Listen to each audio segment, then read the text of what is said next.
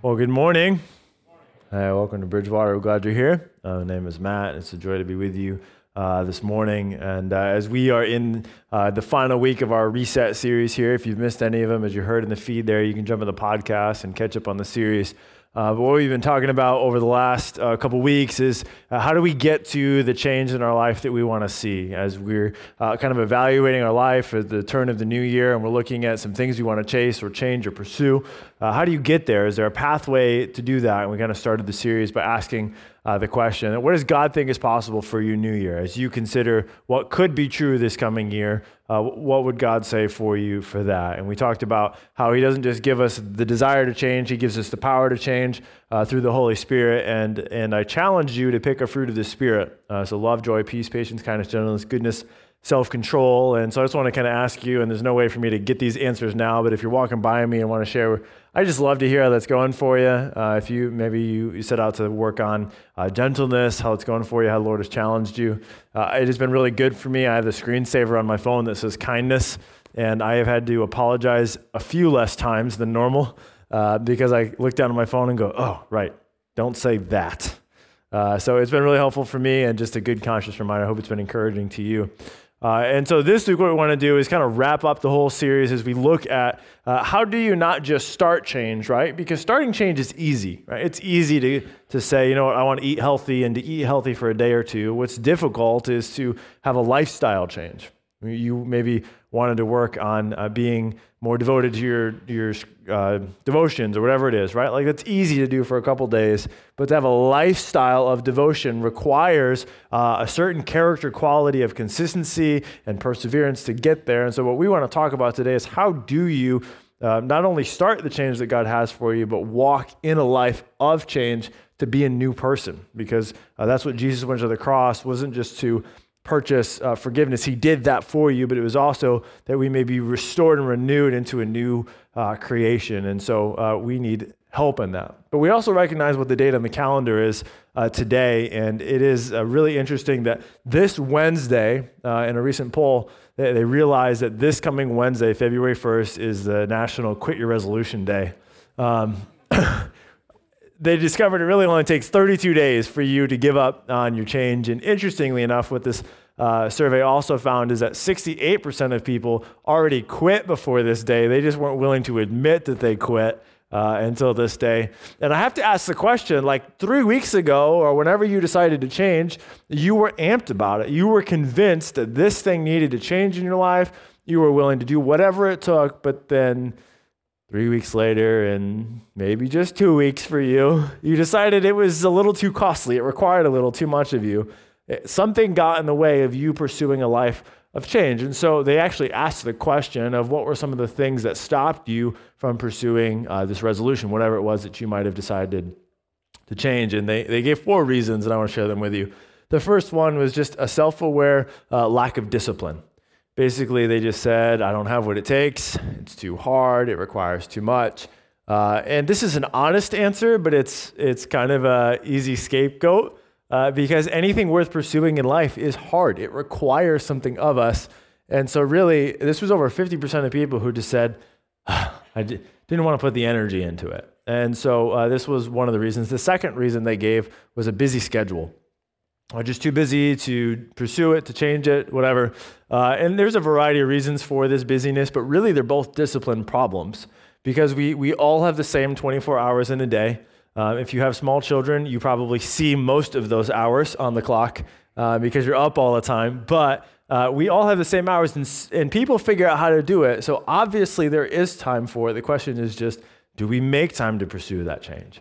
I heard this all the time when I worked as a trainer. People would come in for consultations and be like, oh, I just don't have time to exercise. And I would listen and I'd hear their schedule. And then I told them the same story about an individual who was a client of mine. She was incredible. She was the president of a very large commercial real estate company. She served as a president on 3 other boards, heavily involved in her community. She had the elderly husband, and she was a primary caretaker for him in his failing health. And she was 72 years old, and over the 2 years I trained her, she almost never missed a workout. And beyond that, she actually used to really frustrate me because I realized she was more disciplined in her time than I was, and just more disciplined than I was in general, because she would get up and run 2 miles every single day, regardless of the weather, regardless of the ice. So -5, she's out there running, and I'm looking at her going, it's not me. I wish it was. But I tell that story to people, and I use it often because we always have time for the things that are important, just whether we're willing to allot it to it and pursue it. So that was the second one. The third one was peer pressure. Basically, it was societal or peer pressure. People said, I was trying to change, but all my friends kept dragging me down, right? Like maybe you're trying to change some habits, leave behind a way of life perhaps, and your buddies are like, oh, you think you're better than us now because you're not doing this? And you just get kind of shade thrown at you, or you're committing to not gossiping, and everybody who you used to gossip with is like, what, you're too good to hang out with us now? And you're just over here saying, no, I don't want to gossip. And, is that all we are, gossips? And what happens is people just fold because they feel bad. They don't want to be judged for trying to be better, but people are judging them for trying to be better because they feel bad that the people are convicting them by their desire to change. And so people just folded because there weren't people cheering them on, which is why we talk about all the time between small groups and the people you choose to surround yourself with are so important, because there's so many voices that are going to discourage you from changing and growing and pursuing what God has for you, that we have to have people in our life who aren't just impressed with us and think we're awesome, but are willing to cheer us on to godliness and to the change that we need. It's so, so important. Here's the fourth one, as we're going to spend most of our time this morning. I thought this was super fascinating. It only takes 4 things to go wrong to officially be deemed a bad day. Now, what happens when you have a bad day is you perhaps feel entirely unmotivated to pursue the change that was in front of you, and those bad days makes us want to go to a place of comfort. Well, the place of comfort and familiarity may be what you're trying to leave behind, but in those moments of frustration, it's really hard when you've had a bad day. Well, what's really interesting thing about this is I consider my life and what would qualify as a bad day. I'm pretty sure if I lived by this standard, I'd have a bad day every day. In fact, I preached a very similar message to this week at a Christian university for their chapel. And before I even got there, it was a catastrophic morning. I slept through my alarm. I didn't really eat a good breakfast. So I was running a little bit behind. I got all the way down there. It was about an hour away from me, and realized I'm preaching at a Bible college and I forgot my Bible. It's back home. Thankfully, David Wyman showed up and rescued me yet again and gave me his Bible. Something super embarrassing happened before I went up, and I hadn't even got on stage, and 5 things had gone wrong that morning, and I was joking with them and saying, and I have to go to the dentist this afternoon, so that's 6. I'm pretty sure my day is ruined. And as I was thinking about that, I thought, man, I wonder if that's why so many people think their life is so bad. Because it takes so little to throw us off course. It takes so little to discourage us from pursuing change. But what I want to talk about this morning is, what if we saw those obstacles and those difficulties and maybe even failures, not as obstacles, but as just opportunities for us to pivot, change direction, and to grow from. I think we see failure so often out of the wrong lens. We see it as far more weighty, perhaps, than it really even needs to be. And so I want to help us navigate that, because sometimes the failures that we are so afraid of aren't even real. They're perceived failure. They're potential failure. It's why we won't even try for resolutions or changing, because we're terrified of failing in the first place. So I can't fail if I don't start, right? Interestingly enough, I polled the whole audience about who had done New Year's resolutions.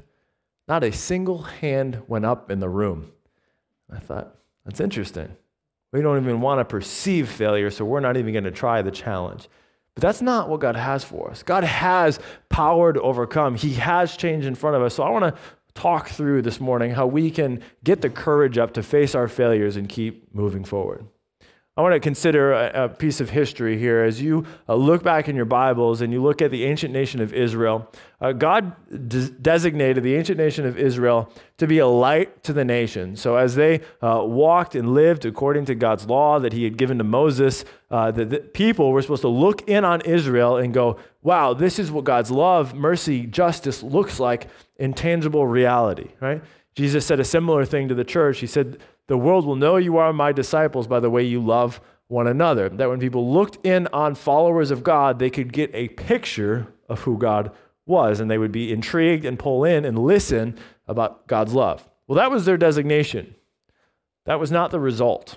What happened largely was they were more of an example of what rebellion looks like, of what running from God. Not only did they ignore God's laws, which were life-giving and meant to lead them to fruitfulness, they ran in the total opposite direction. They worshiped other gods. They began to devalue human life. They did things so wicked I can't repeat them because of the little ears in the room. And God warned them for hundreds and hundreds of years that the path they were on was one of destruction, because that's what sin always leads us to. And they didn't listen. Now, they'd have moments of listening, but they didn't turn and repent. The word repent literally means to be going in this direction, to realize it's wrong, and to change directions back towards what is right. And God said, would you repent and you would find the way to life? Well, the nation had split into the northern kingdom and southern kingdom. The northern kingdom got wiped out by God's judgment. He used the nation and said, okay, if you're not going to listen, here is the full weight of your sin, and this is what it looks like. The southern kingdom should have paid attention. They kind of did for a little bit, and then said, you know what, God, we're going to go our own way. We want what we want. And God said, okay, well, here is the weight of your sin. Here is judgment. So in 586 BC, he used the nation of Babylon to bring about that judgment, as was good and right, because he needs to stop sin before it completely destroys us. I think sometimes we got to rethink how we think about judgment. When God brings judgment, he does it as a good father who's trying to prevent us from further harm, and in hopes that stopping us, sometimes it takes a lot of pain to stop us. Sometimes it takes a lot of discomfort before we're willing to realize we need to change. God brought that in hopes that they would repent. So the nation of Babylon comes in, basically wipes out the city of Jerusalem. A few stragglers were left behind, and a man began to walk the streets and write some poems and poetry, laying out the pain and heartache as he saw the ramifications of unrepentant sin in the people, and he began to just weep. We're going to pick up in Lamentations chapter 3. It's in the Old Testament. It's a little bit past halfway in your Bibles. If you don't have one, we'd love to put one in your hands for free at the Welcome Center. I am going to be reading out of the NLT today. Typically, we read out of the NIV, but Lamentations chapter 3. In the first two chapters, what you see is just this gut-wrenching heartache. He talks about the sin. He talks about the weight of the sin. Chapter 3, he starts to turn the corner a little bit in his emotions, but I want to read for you Lamentations chapter 3, starting in verse 19. It says, "The thought of my suffering and homelessness is bitter beyond words. I will never forget this awful time as I grieve over my loss." You hear his heart and his emotions in this. As I think about my suffering, as I think about the difficulty of this situation, it sits heavy in my gut. I feel the grief of this pain. He says, I will never forget how awful this feeling is. And there's another translation that says, in bitterness and gall, I remember my pain. Talk about failure. It's not like they ate a donut when they committed not to eat a donut, or went on an Amazon shopping spree when they said they wouldn't spend any more money. They walked in full rebellion, and he's feeling the weight of it, the regret, the pain, the remorse. And maybe you have made some decisions that have left you with that same feeling. As you consider a period of your life or some choices you made, you just don't even want to think about it. You don't even want to go to those memories because of how painful they are, that you just maybe pretend they don't even exist, or you just kind of whitewash over them. And that's the moment he's sitting in. But that's not the moment he stays in. Look at verse 21. He turns the corner on his emotions. It says, "Yet I still dare to hope when I remember this." I love that line, because having hope requires a little bit of courage, doesn't it? It feels risky to hope because you've walked through life and you know it's difficult and you know there's loss and you know there's hardship. And yet he found the courage to yet again find hope, to not give up on the difficulty of the circumstances. He was willing to look at probably one of the most painful seasons of his life and say, this is not the end. I will dare to be hopeful. But it's not blind optimism. It's not like those uberly annoying people, and if this is you, I'm sorry, I don't actually find you annoying, I'm jealous of you, who just are happy all the time. How's life? It's great. What, your leg's missing? It's awesome. Like, I don't know what kind of vitamins you take. If you could tell me, I would love to take them, right? He's not like that. He's looking real pain in the face and says, I have a hope that it's anchored in something far deeper than just my own willpower. And because of that, I dare to find courage again. I'm going to lay out for us this morning out of these passages some anchor points of hope that I hope for you will allow you to take courage to continue to pursue a life of change that God has laid before you. Verse 22, the faithful love of the Lord never ends. His mercies never cease. Can you imagine? Picture with me. You're standing in the middle of war-torn Jerusalem. Loss unimaginable. You can read for yourself how devastating it was at the end of Jeremiah and in the beginning of Lamentations. Awful. And the words off of his tongue are the faithful love of the Lord never ends. In the middle of our heartache, in the middle of our pain, I hear so often, God, how could you? God, you must not be loving if this. God, do you even see my pain that I'm in? God, where are you? But the words of the author tell me he sees something beyond his present circumstances, that he understands this snapshot of life, as painful as it is not the full picture of who God is. And for so many of us, we have defined God by the most painful snapshot of our life that has begun to filter everything we think about God through that moment, when all it was a moment. It is not the true definition of all of his love. And the author realizes that, and in the middle of that moment, he says his mercies never cease. I think the reason we can find hope to believe that God can bring that change is that even when we fail, God's love never fails. Even when we screw up, and this is tough for those of us who live in a performance-based mentality when it comes to God, that God's love for you is not determined by how good you are or how bad you are. That how you perform Christian duties, how you perform devotions, how you perform being a parent or whatever it is, it has no weight on God's affection and love for you. And that's so hard to comprehend because it's not like any other love we've ever known. Frankly, it's not how we even love ourselves, because we're constantly judging ourselves by a set of standards, and we all have different standards. But you're choosing whether you're valuable, whether you're lovely, whether you're whatever value it is for you, fill in the blank. You're always evaluating yourself against that set of standards. And what the scriptures are telling us is that God doesn't have that measuring stick on your life. So when he looks at you, he doesn't see your greatest failures or your worst screw-ups. When he looks at you, if you put your faith in Jesus, is the righteousness of Jesus placed on you, which is really hard for me to grasp. I've been a Christian for almost 2 decades.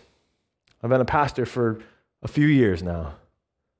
And that concept is hard for my heart to sit with. Because I can value myself and judge myself based on what you think about me. I can value myself and judge myself based on what those that are important think about me. And I began to feel my self-worth and value go up and down based off those things. And that doesn't always leave me in an encouraged place.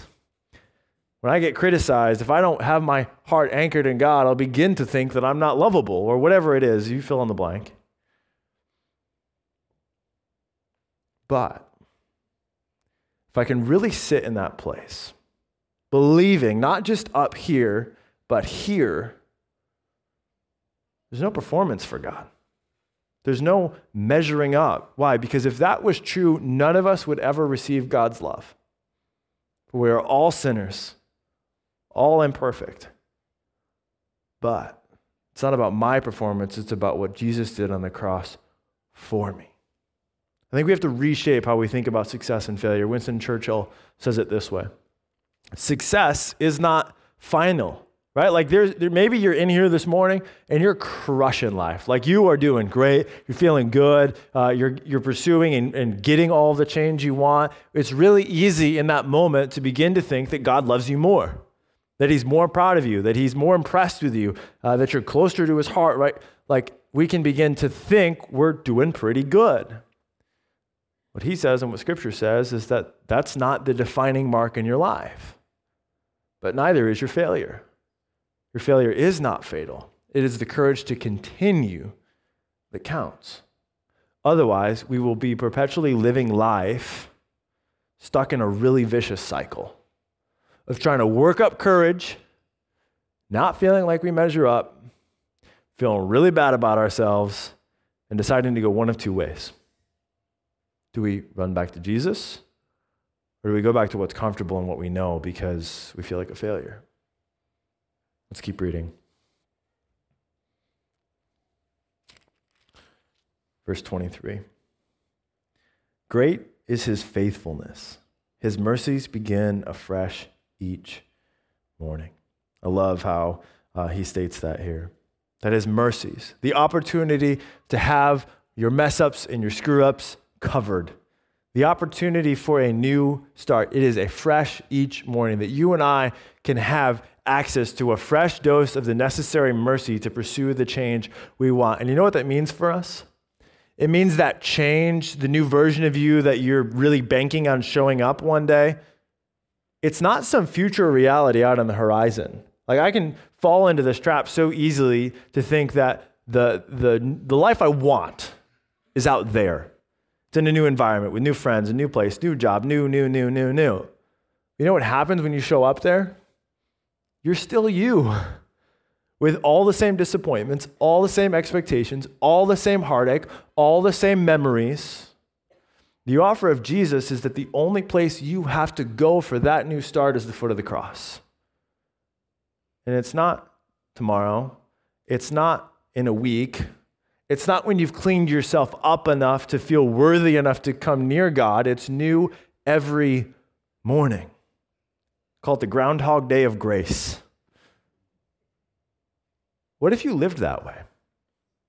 What if in your journey, and maybe you're here and you're not even a Christian, and you feel that need to go to church and clean up a little bit before God will accept you, what if you allowed that gap between your failures and God's mercy to become shorter and shorter and shorter? What if after you flew off the handle in anger, it didn't take you a week to come back and apologize and repent, but it took you 5 minutes? Well, you can only really get there if you believe God's mercy is new regardless. If you really believe that his grace for you is greater than your greatest screw up.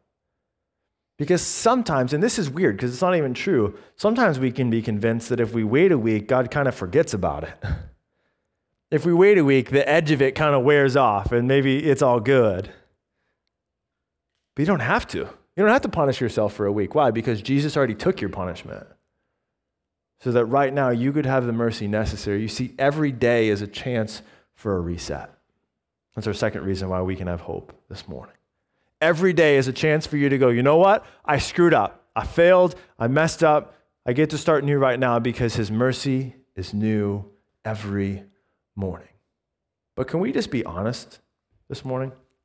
If you've been trying to walk this journey for any length of time, this can feel a little hypocritical, doesn't it? Right? Because like yesterday, you said you weren't going to do it again. Yesterday, last week, you committed to not respond that way. And then what happened? You did. Again. And you felt bad and you apologized. And then you came back. Said, I'm not going to do it again. I promise. It's the last time. And then what happened? You did it again. And you do that long enough, it starts to feel a little bit hypocritical. Does this mean like, I don't even trust myself to not fail again. Does God trust me to not fail again? And I think that's where we get sideways. Because God's not worried about if you fail again or not. He already knows we will. He doesn't want us to, but he already made provision through Jesus knowing we would. So that the final statement over your life isn't a collection of failures. The final statement over your life is a Savior who covered your failures. And so I get to run back to, and you get to run back to Jesus and say, God, would you cover me again? Thank you for already paying for this. Remove it. New mercy. Thank you, God. I get to continue pursuing you. You know how you're guaranteed to not win in life? By to stop getting back up. By to stop pursuing that grace. By to stop putting yourself at the foot of the cross. You know how you're pretty well guaranteed to find the freedom in life? Is to keep getting back up, to keep going to the foot of the cross. Why? Because God is far more committed to your godliness and your freedom than you are. And last time I checked, he's still sitting on the throne. He's still all powerful. He still has overcome the sin. And even in this moment, if you don't feel powerful enough to overcome it because you've been trying and you've been trying and you've been trying, listen, he already defeated it. So victory might not be coming to you right now, but it's there if you're willing to hang on. And sometimes we just have to do what he did in verse 24. I say to myself, the Lord is my inheritance. Therefore, I hope in him. You hear that? So I got to preach this one to me. I'm not talking to anybody else. He says, I say to myself, I imagine him like staring in the well because there wasn't a mirror. I just staring in the water, looking at his reflection, saying, I say to myself, I preach to my downcast heart. The Lord is my inheritance. I know this season is difficult. I know this trial is hard. I know that failure seems huge, but in the end, I get Jesus. And you can take everything I have, everything I love, and if I get Jesus, I have enough. And if we could believe that, we wouldn't feel the loss of failures so deeply. We'd see them as opportunities to find Jesus. You see, even your failures can lead you to Jesus, which is the third thing for us here this morning. Even your failures, even your regrets. And I would go as far to say, perhaps that is the very thing it was going to require in your life for you to come to the place of surrender. That if it hadn't been for that difficulty, if it hadn't been for that pain, you would have never looked up because we're pretty good at convincing ourselves we're self-sufficient. I'm pretty good at convincing myself I have a handle on life until something falls apart and I realize I don't. And can I tell you, it is in those moments where I looked my failures in the eye and the pain and the shame and all of it that I found Jesus the most. That his love was the most tangible to me, that his word spoke life to my weary bones. Why? Because I've realized I have the Savior I need, and it's not me, it's him. See, if you could look at your regrets and failures and your setbacks and your difficulties as opportunities to find Jesus and not run from Jesus. In fact, we have this for us here, that your failures, they don't have to drive you from God, but it can actually drive you to God if you're willing. And what you'll find there is not a scolding, not a shaming, not a you should have known better conversation. That's the one we give ourselves. The one unconditional love gives us is, I know. I was prepared for this. Yeah, it was costly. That's why Jesus went to the cross. You're forgiven. You're free to go. What? Talk about a motivation to live differently. Talk about a courage to hope again when that's the type of love I know God has for me. See, there's this beautiful promise here in verse 25. The Lord is good to those who depend on him, to those who search for him. I think if we were to write this verse for ourselves, we'd probably find ourselves saying things like, the Lord is good to those who are good. The Lord is good to those who know how to do what's right. The Lord is good to those who have it all together. The Lord is good to those who make it to church every week. The Lord is good to those who don't have any big failures in their life. The Lord is good to those who are not me. But that's not what it says, is it? The Lord is good to those who depend on him. The Lord is good to those who realize they need Jesus because they get him. And if you have him, you have enough. If you have him, you have everything you need. For those who would search for him. Could I encourage you this morning that perhaps the setback you feel like is stopping you is the very thing God planted in your life, that you would begin to search for him again? And maybe you're here and you've been a Christian for a long time and you go, yeah, man, I know all this. Okay, you might know this up here, but do you know this deep in your heart? In those moments, do you turn to not what you think about you or what others think about you, but what God has spoken to be true over you? I was counseling with an individual recently, and as I was hearing him pour out his heart, I didn't talk for the first 45 minutes. He just kind of laid it all out there to me, and as I'm hearing him, I'm drawing some strings of things that he's saying, and I'm hearing perform. I just have to prove, I have to prove. And it was plain to me that he was deriving his worth and value from what others thought about his achievements and this and that. And as I was getting ready to share basically my sermon with him without preaching at him, I paused and I looked into FaceTime, which is the only way we could connect with FaceTime. And I thought, I'm talking to me. I'm just using a different measuring stick. I might not be using the things he's using to determine his worth and value. But my first move isn't to derive my worth and value out of the promise of the cross. My first move is to derive out of those other things. And as I began to share with him, I realized I was sharing to myself that the only thing I need is to believe what the Word of God speaks over me. That the cross has the final say in my life. Not me, not you, not my greatest critics, the cross. And so my challenge for you is probably one of the least profound, least spiritually deep things you're going to hear all week. It's this: don't give up. You think, wow, I came all this time for that.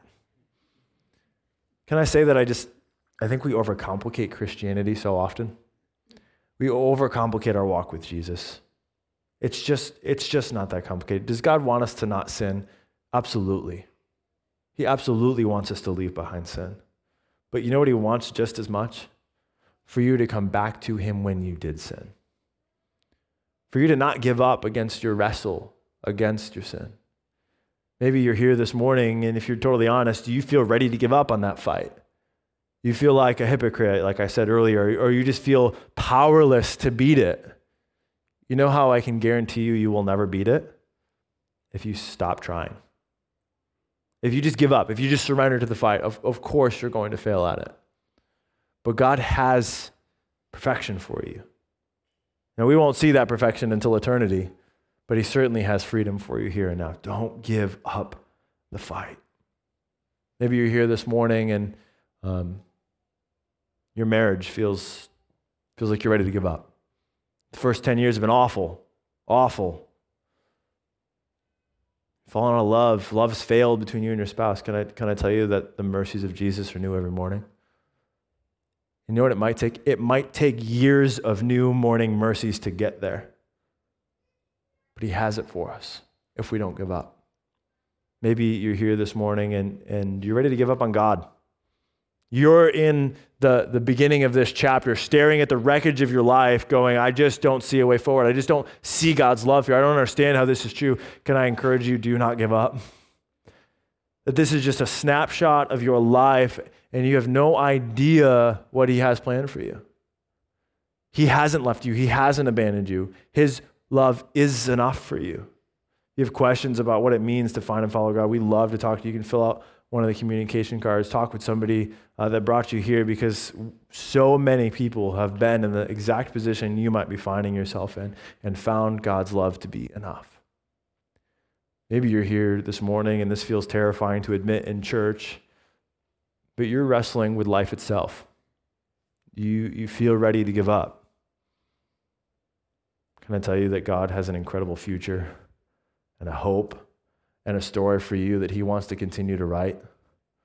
That the redemption and the rescue and the new life available to you is greater than you can see in this moment. And I know this moment feels like everything to you. I know this moment feels so big.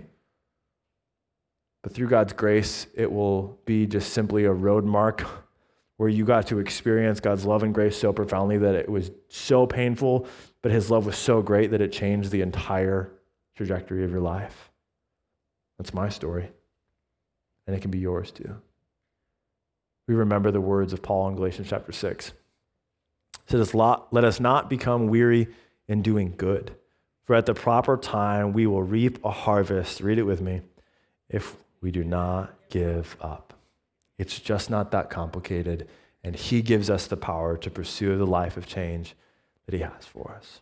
If you're here today and you feel the need to talk to somebody, to have somebody pray with you, we would love to be there for you to do that. You can find me, find David, anybody wearing a blue name tag. Let's continue to pursue Jesus and find him to be everything we need. Let's pray these things. Let's pray. Father, we love you. We thank you that we get a book like Lamentations. It just talks about the reality and the pain of life.